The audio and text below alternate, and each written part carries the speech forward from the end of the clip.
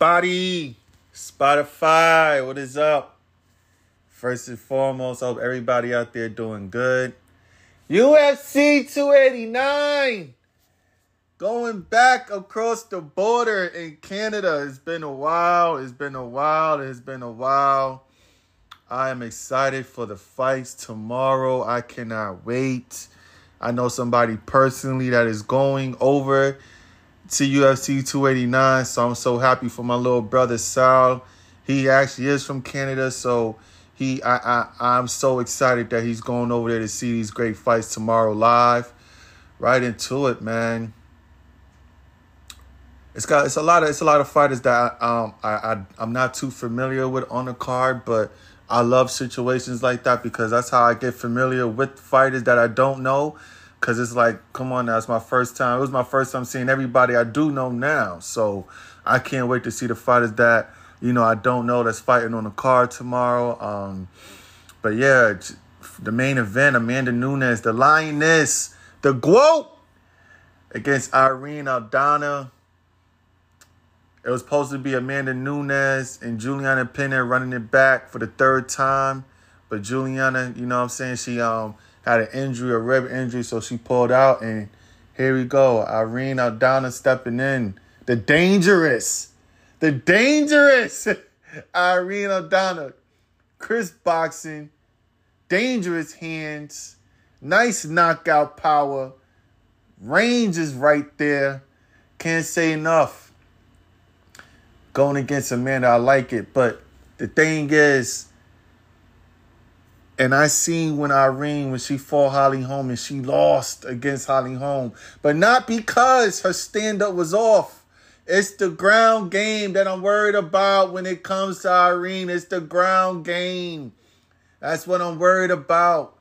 People have to understand Amanda Nunes is not the GOAT for no reason. She didn't slip on a banana peel and land into that title. She knocks people out, but her fight IQ is one of the most underrated parts of her game. The way she just downloads her opponent's movements, know when to strike. That's why all her strikes are crisp, accurate. She don't just go out there just winging and headhunting. She throws with precision. And every time this lady throws, it's to hurt you. Every time. But on top of that, Amanda Nunes' ground game is very, very good. She won the belt with a rear naked choke, choking out Miesha Tate. She won the belt that way, defended it against Germaine de Randamie with her ground game, and I feel like it's going to be the same exact thing tomorrow. Don't get me wrong. I just said Irene's skill set is upper class. Can she hurt Amanda? Absolutely. I even take it a step further. Can she knock out Amanda Nunes? Absolutely. But I feel like the one exchange where she hurts Amanda Nunes, the fight is going to be over. Because Amanda is going to take her down. And I feel like she's going to take her down and keep her there the whole entire fight. That's how I see it going. I feel like unless Irene could, could find a way to get back up and maybe, stuff a few takedowns, this fight could be a whole hell of a lot interesting than what many may think Amanda's going to, get the easy W tomorrow, I like the fight again. Stand-up wise, this is dangerous. This is dangerous for Amanda Nunes. As great as she is, again, this crazy game that I love, that I've been watching for 20-something years. All it takes is one shot. Not two. Now, all it takes is one right on the chin and it's night-night. It don't care about how many times you defended your belt, how many people you knocked out. All it takes is one shot. And that is it. So I can't wait to see how the styles play out. And again, I like Amanda Nunes in this just because of what I said, man. Amanda Nunes, she is no stranger to getting the fight to the ground. If she feel like you cannot stop the takedown, she will openly take you down, and she mixes it up very well. Now, don't get me wrong. Amanda Nunes is definitely going to stand with Irene. She picks her shots so accurately. But I feel like she's gonna take more of a wrestling approach tomorrow, and I don't think Irene has an answer for that. I don't. So we'll see. We will see tomorrow. Co-main event! Oh my gosh, we're finally here. They were supposed to run it a few months ago, from what I believe, but we're here tomorrow. Charles Olivera, Du Bronx, one of the best fighters to ever do it. One of the best lightweights to ever do it. And I say that because he started his career as a featherweight. A huge bulk of his career at featherweight. Moved over to lightweight, and the man has been a wrecking machine. Captured the belt.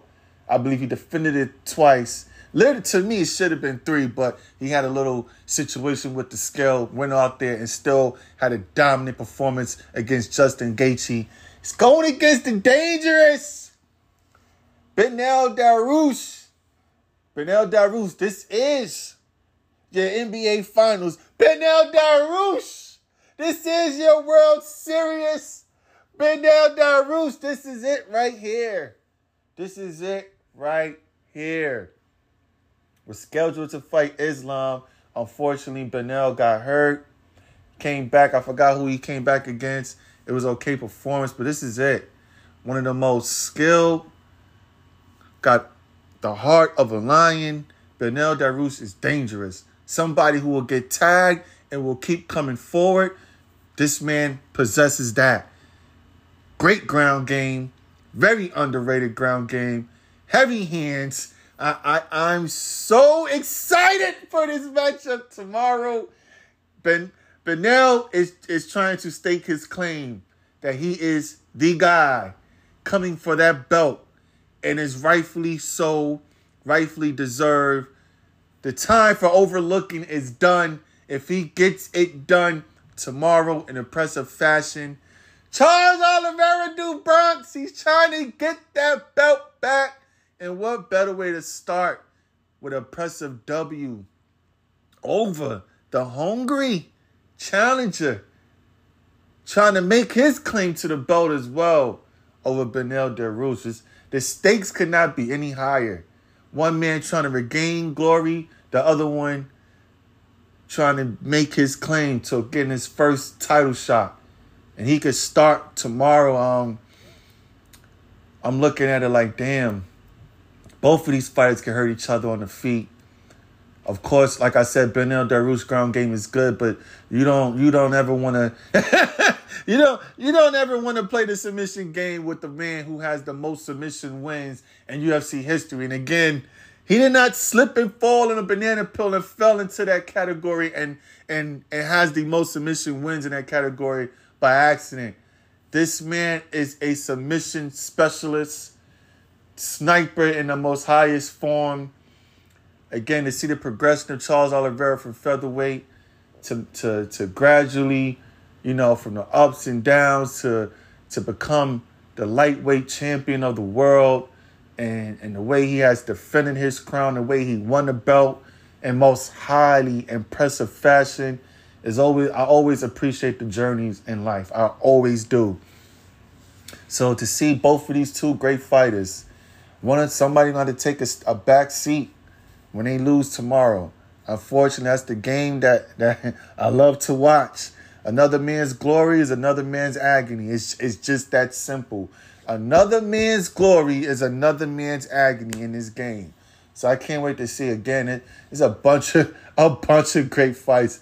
Dan Ige, I can't wait to see that fight. It's just a bunch of great fights I can't wait to see.